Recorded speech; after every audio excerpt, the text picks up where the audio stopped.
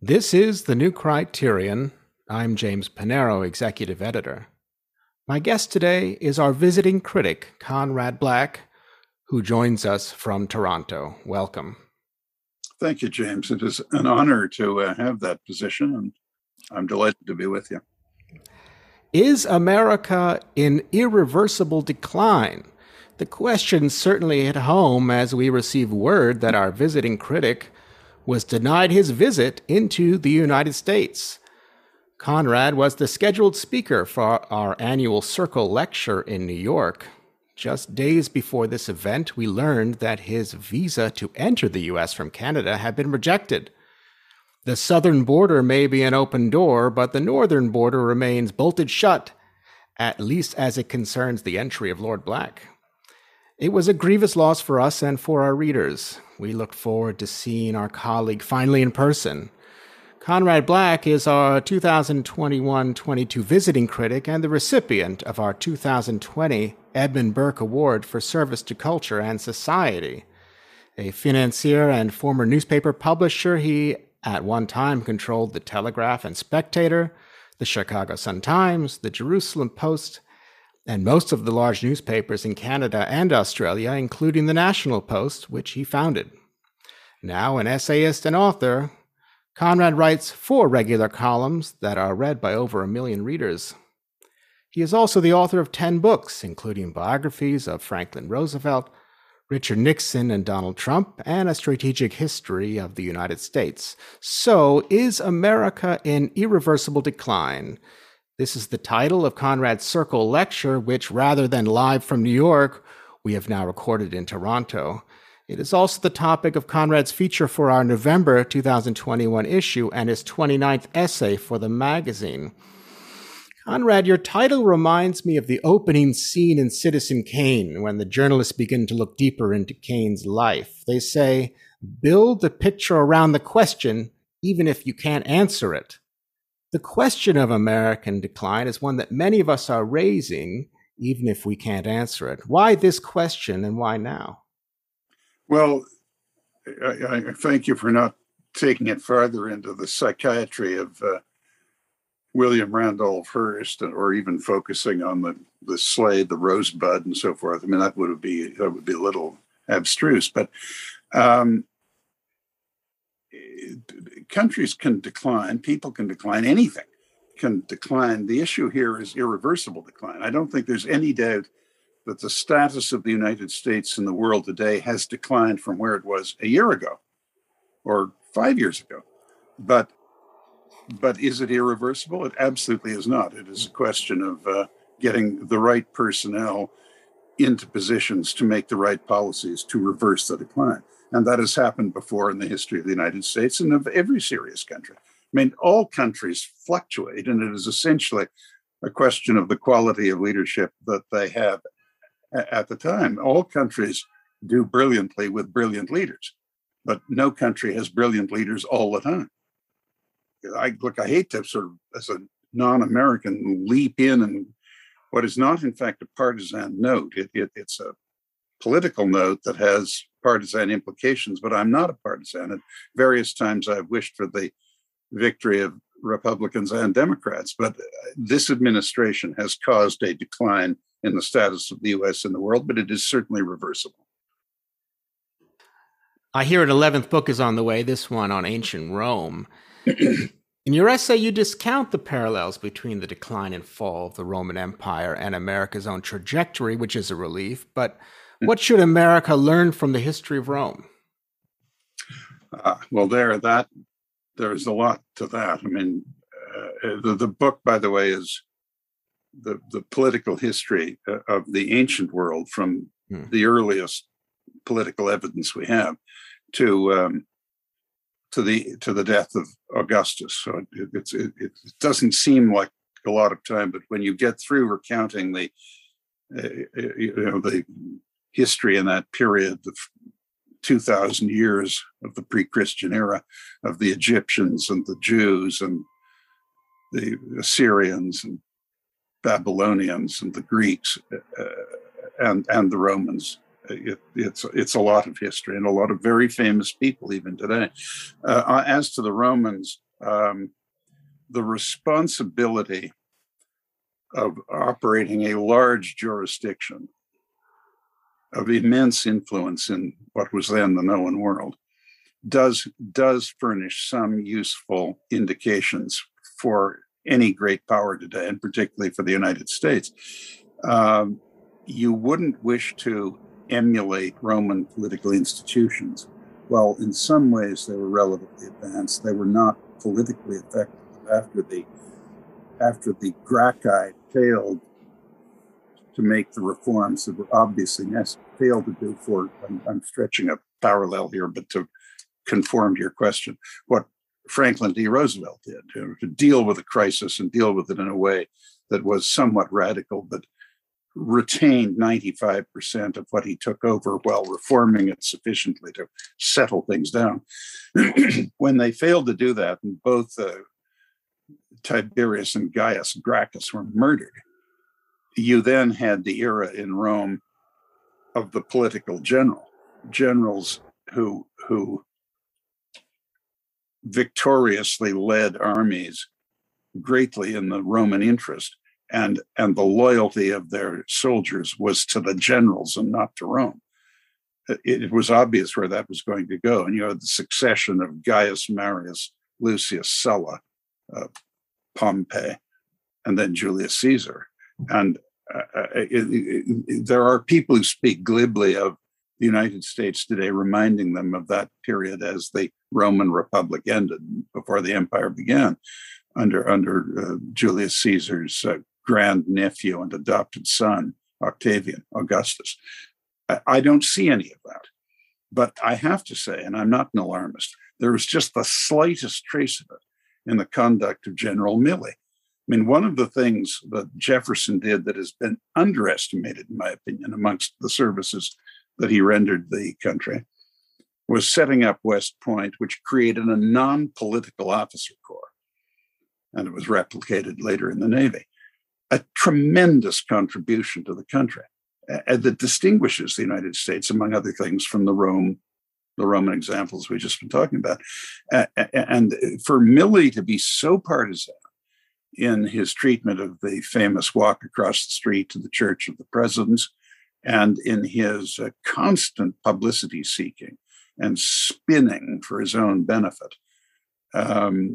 I mean, there's been some of that before. General MacArthur did some of it, General Patton did some of it, but they just basically talked to the press when they were there. They were talking about newsworthy events. They were victorious generals, and they put out their position. What they said was essentially accurate, and not, I think, with any motive more sinister than to bring distinction upon themselves as generals. It's not for me to impute motives to Milley. I obviously don't know the man, and I don't know what his motives would be. But it is a bad thing, in my opinion, for a person in his position to be seeking publicity as much as he does and undercutting the commander-in-chief whom he serves. First Trump and then Biden. It's not a Trump-Biden question. It's a question that Joint Chiefs of Staff should not be doing that.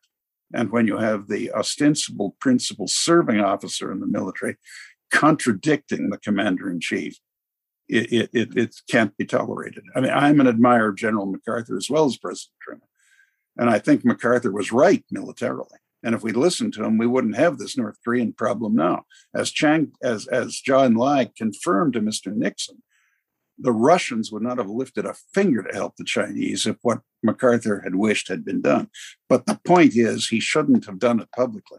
Even a great general like that, saying sensible things, shouldn't publicly contradict the president whose orders he is bound to take. Does Afghanistan remind you of anything in Roman history? The truth is, shooting from the hip, James, I don't recall. The closest I can think of, and it isn't an exact parallel at all, was the loss of the 3 legions in the Teutoburg forest in 9 AD. In general,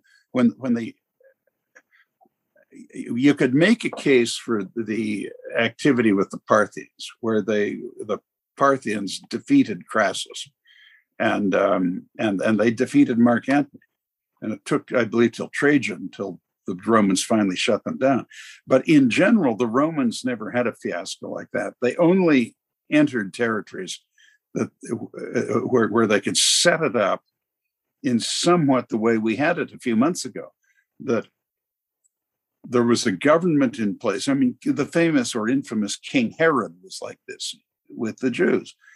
He could only govern with a little bit of assistance from the Romans. And the Romans knew that he was dependent on them, but they didn't have to be bothered sitting there running the place. Sometimes they had a legion, one legion only in Jerusalem, sometimes not.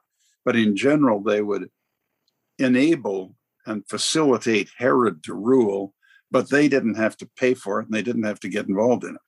And that was, I thought, what we were working towards, bipartisan, several administrations in Afghanistan.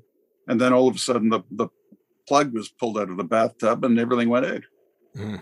So, unfortunately, I have to tell you that at least until very late on, the Romans managed that kind of operation more intelligently than the United States did on this occasion. Seems like it. You write that today there is a tremendous wave of American self-loathing, which you describe as unprecedented and unjustified. Where does this come from, and what can be done about it? Again, you put a very important question that is so complicated in its answer that I approach the answer with great hesitation and caution. It is not really for me to say what psychologically is at the root of that response, that woke anti-American response of millions and millions of Americans. I mean, I've been following American affairs intimately for more than 60 years. I've been a homeowner in New York and in Florida for many years. I owned newspapers in 30 states in the United States. I must say I know the country well, and I certainly have studied its history. And the best I can do is say that there came a time when there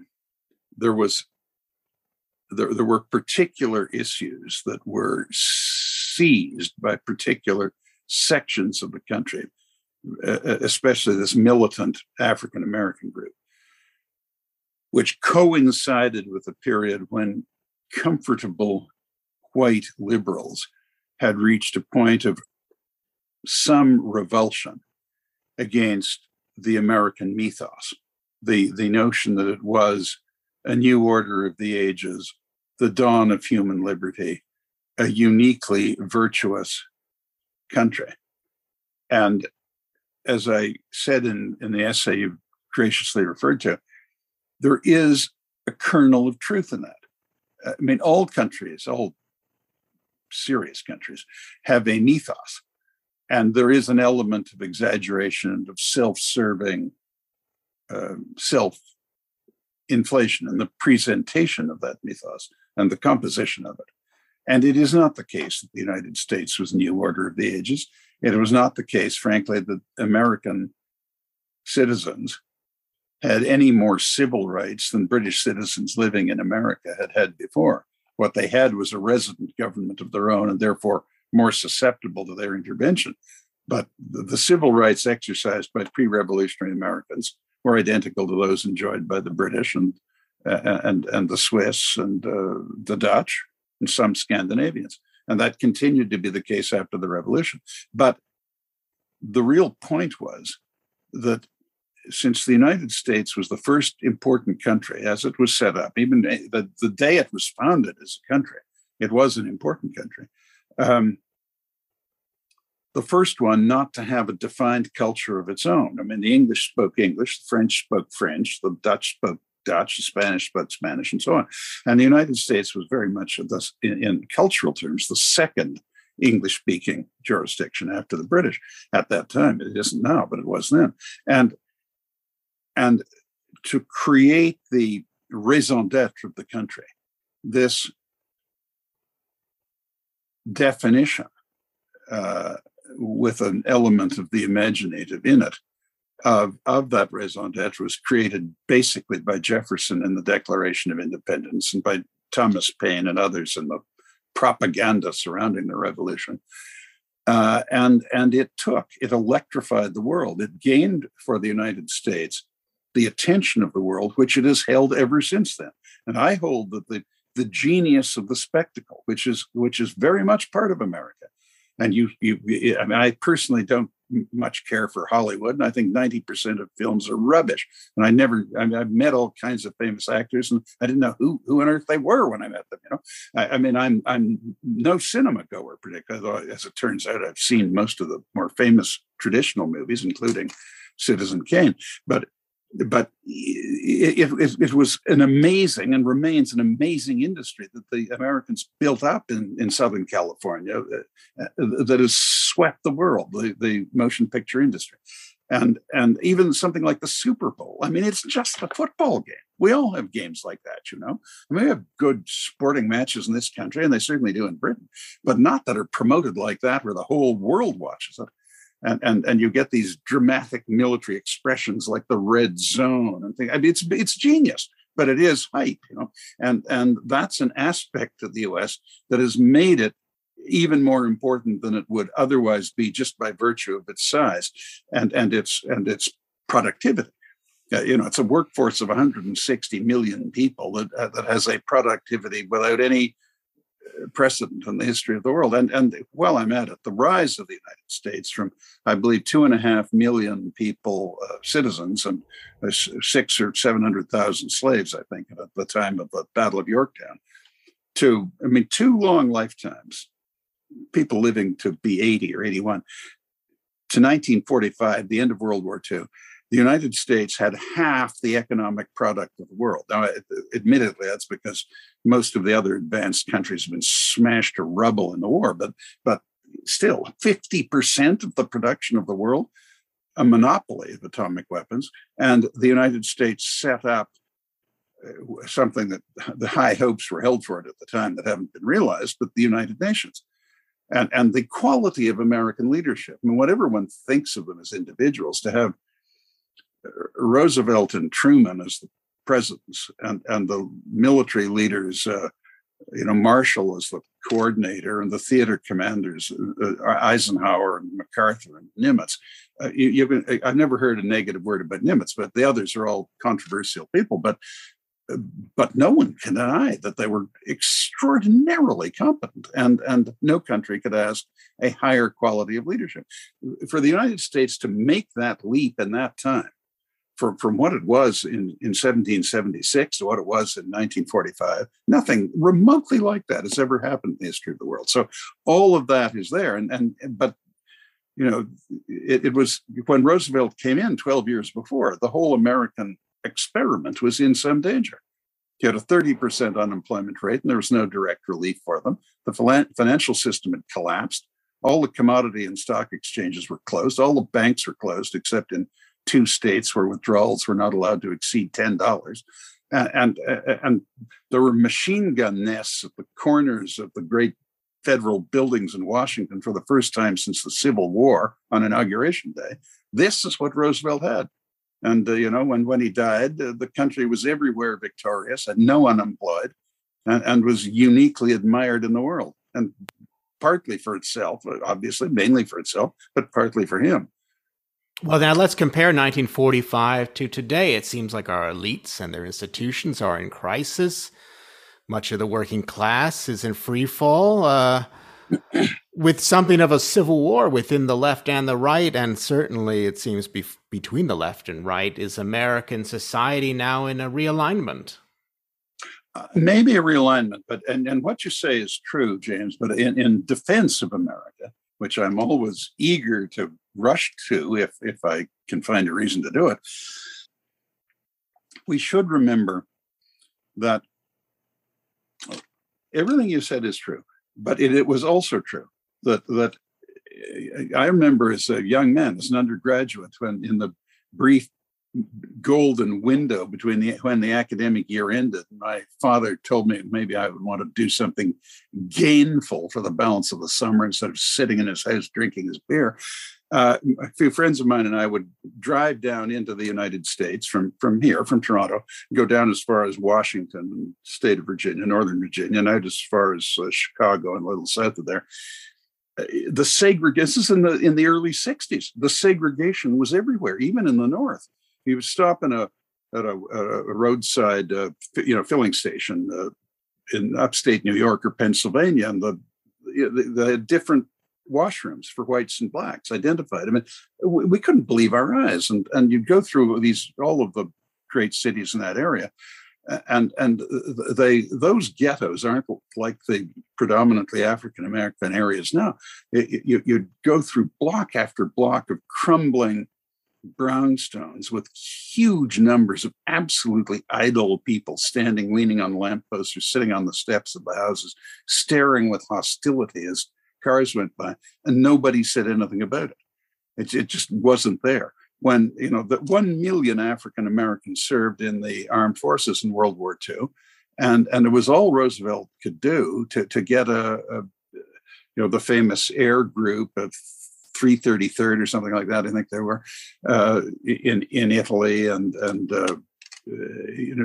get the men into more serious roles. They were deployed in the Navy, for example, in the laundry and in the kitchen and so on, but not manning the guns or anything like that. And and he wanted to do it, but he was very mindful of the absolute necessity of keeping his Southern white supporters in Congress in place, because they were the ones who approved of his massive rearmament program in the 3 years before America was in the war. And they were his strongest backers as a war leader. And he was going to get to civil rights, but he couldn't get there. And then he died. And now Mr. Truman really got the ball rolling, and he integrated the armed forces. I mean, the United States had segregated armed forces in World War II. And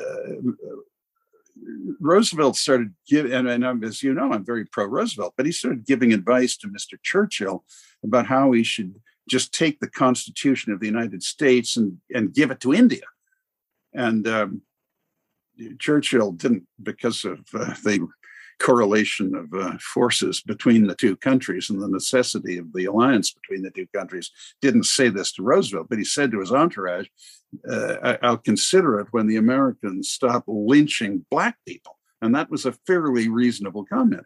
And so my point is, you're absolutely right that America appears to have declined in comparative influence and its prestige since 1945.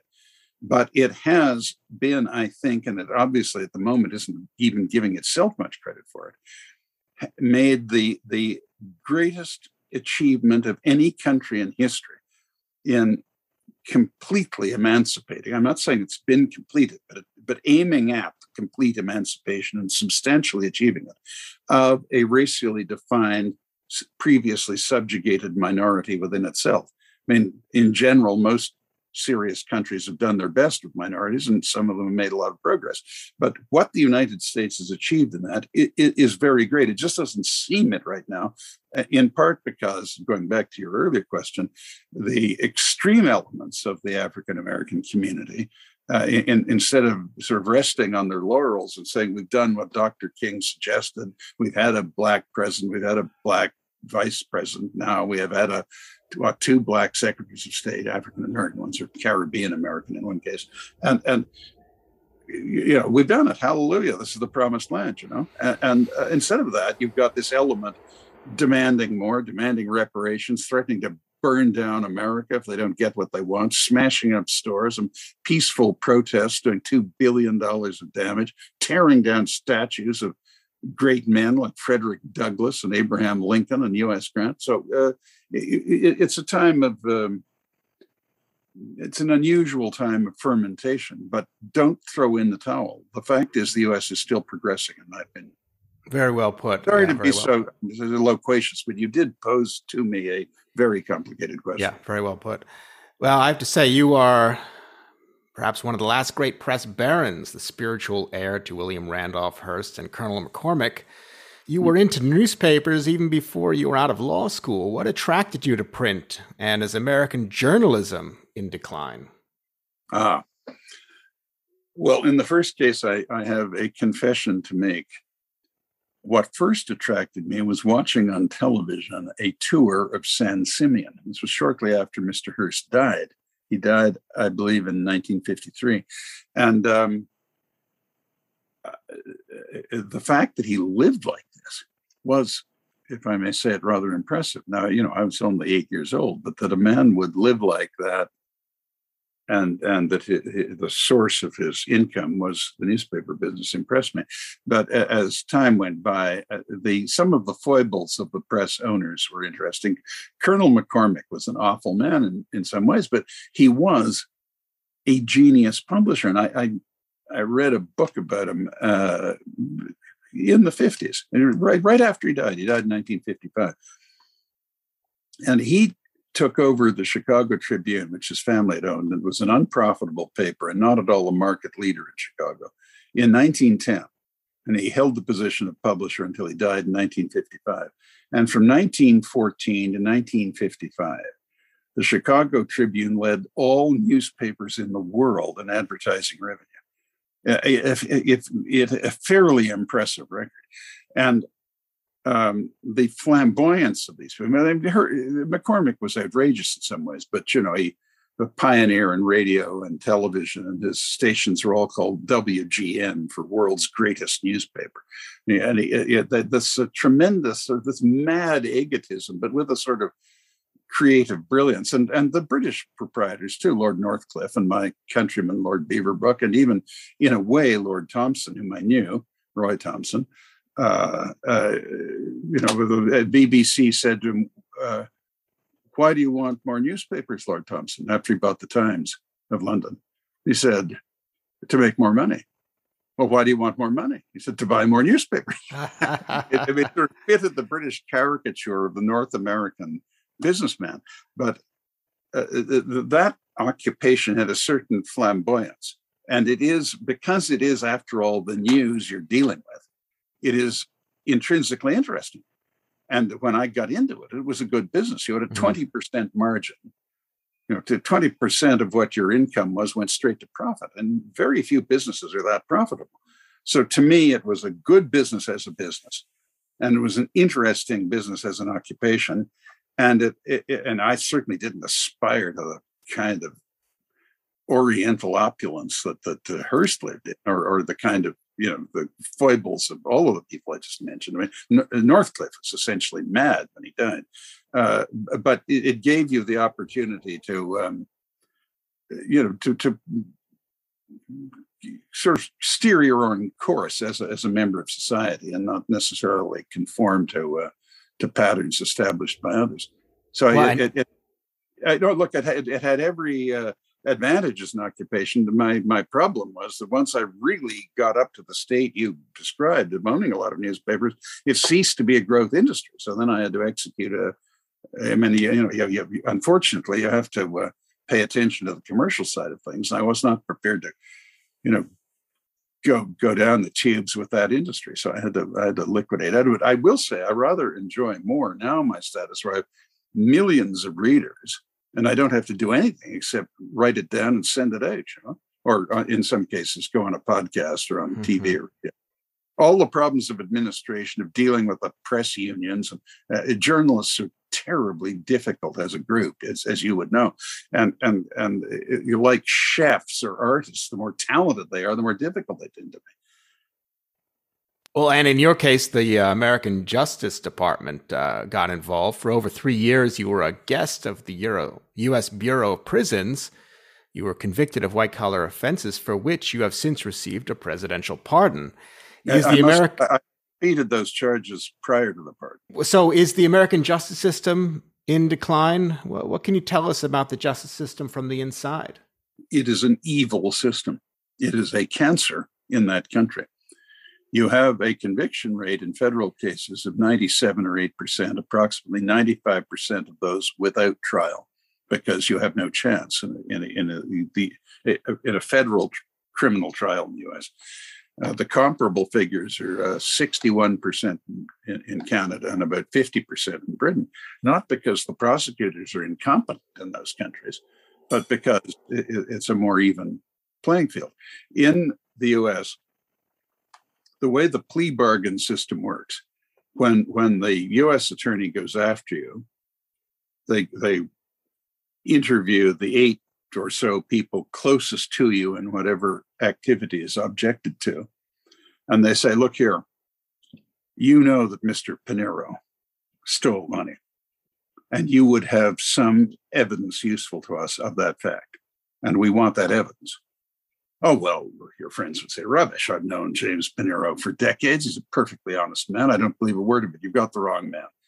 And then they say, well, that's all very nice, Mr. Smith, but you'd better jog your memory, or there is conspiracy to obstruct justice going on here, and you're part of it, and you're going to be indicted with him.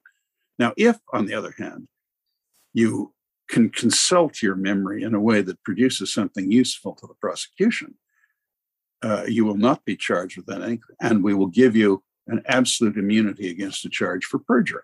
And that's what happens. You get people filing in, having been intimidated, producing extorted or suborned evidence with an absolute guarantee against perjury charges. And, they still like James Panero, but they don't want to be indicted. So they roll over like poodles, and that's how you get the convictions. And then they give you if you just throw in the towel and don't bother them with a trial, they knock your sentence down by 6 months for cooperating. And it is an evil system. And, 70 years ago, I'm being arbitrary in that number, the U.S. had conviction rates similar to other advanced countries. It had genuine legal reform movements. I don't mean kooks like this present prosecutor, Garcon, I think his name is, in Los Angeles, but, sensible, fair-minded people in law enforcement. And its conviction rates were similar to other countries. Now it has 6 to 12 times as many, as I put in the piece that you've mentioned, 6 to 12 times as many incarcerated people per capita as Australia, Canada, France, Germany, Japan, and the United Kingdom, which I say are the 6 most comparable countries. I mean, large, prosperous, sophisticated democracies. And like the United States, smaller than the United States, but altogether they would be bigger than the United States. And this shouldn't happen, and there's no need for it. And I think it all started when you got the nasty riots in prison. There was one in Rochester. There was one Attica. Attica was that was a bad one, and San Quentin also, as I recall, and you had the Black Panthers and this fear of militant blacks, which was legitimate in a way, but it was hyped by J. Edgar Hoover and others. And I'm not a Hoover basher, by the way. I think he looks pretty damn good compared to more recent heads of the FBI. But and you also had, and I want to handle this one very carefully, but the crimes against women developed in a way that it became politically useful to suggest that there were a great many more potential rapists around the country than there were. And at the same time, you've got all this nonsense and the drug side of things of, 3 strikes and you're out, and usurping the rights of judges with mandatory minimum sentences. And it wasn't a right-left thing. I mean, Nelson Rockefeller and Bobby Kennedy were just as severe as Ronald Reagan and Richard Nixon. There was no constituency for, wait a minute here, let's not just convict everyone we see and throw the key away. No one was saying that. So the result is you went right to the end of the spectrum. But the result of that is, and I know from my time there, the post I had when I was there was I was a tutor in the Bureau of Prisons, to its credit, and I'm not overflowing with compliments to that organization, but they have a program where anyone who is not matriculated from high school has to attempt to do that. And they run examinations every month. And the ones that didn't pass the examinations, they would send to me as a tutor. And I rounded up a couple of other people to help me in fields I didn't know anything about. I had a former commander of the torpedo room of a nuclear submarine as my sciences person, the former head of mathematics at a large high school in Little Rock, Arkansas, and a commodities trader as my mathematics person. And I took care of the humanities. And we all our lads passed, because as soon as I said to them, look, we're not part of this rotten system. This isn't just another scam to deceive you. If you want to leave this place, with your foot on the up escalator and outsmart the system and be able to earn a respectable, decent living that you can really live off without doing things that lead straight back to a place like this, we can help you. If you don't, that's your business, no problem. Well, with this, when they saw that I wasn't part of the system, they came aboard, they worked hard. And the point I was trying to make is that the strength and the weakness of America is it's a jungle. You have this tremendous competitiveness. You have very high levels of achievement in almost every field. But the cost you pay for the way you run it is you grind the lives of millions of people to powder. And there's no need for it. I'm no socialist, but there's no need to destroy people like that who make minor mistakes. But that's what happens. And now, look, it's a democracy and you people run your country any way you want. But I think you're making a mistake in that area. Yeah, when you're writing on that, it's been very powerful. Thank you for that. Thank you, James. I conclude this conversation by saying that our America will be in decline until you are able to visit. Will we get to see you soon? Your city, and specifically you people personally, either in your office or perhaps socially with a glass in our hands, will be the very first visit I make. And yes, well, we'll sort that out. I mean, it's complete nonsense of the kind that happens with huge bureaucratic organizations thrashing about in ways that they don't, no one thinks of where it ramifies, but we'll work it out. Good. This is the New Criterion. I'm James Panero. Our guest today has been Conrad Black, the 2021-22 visiting critic of the New Criterion. Look for his lecture, Is America in Irreversible Decline, in the November 2021 issue of the magazine. Conrad Black, thank you for joining us. Thank you, James.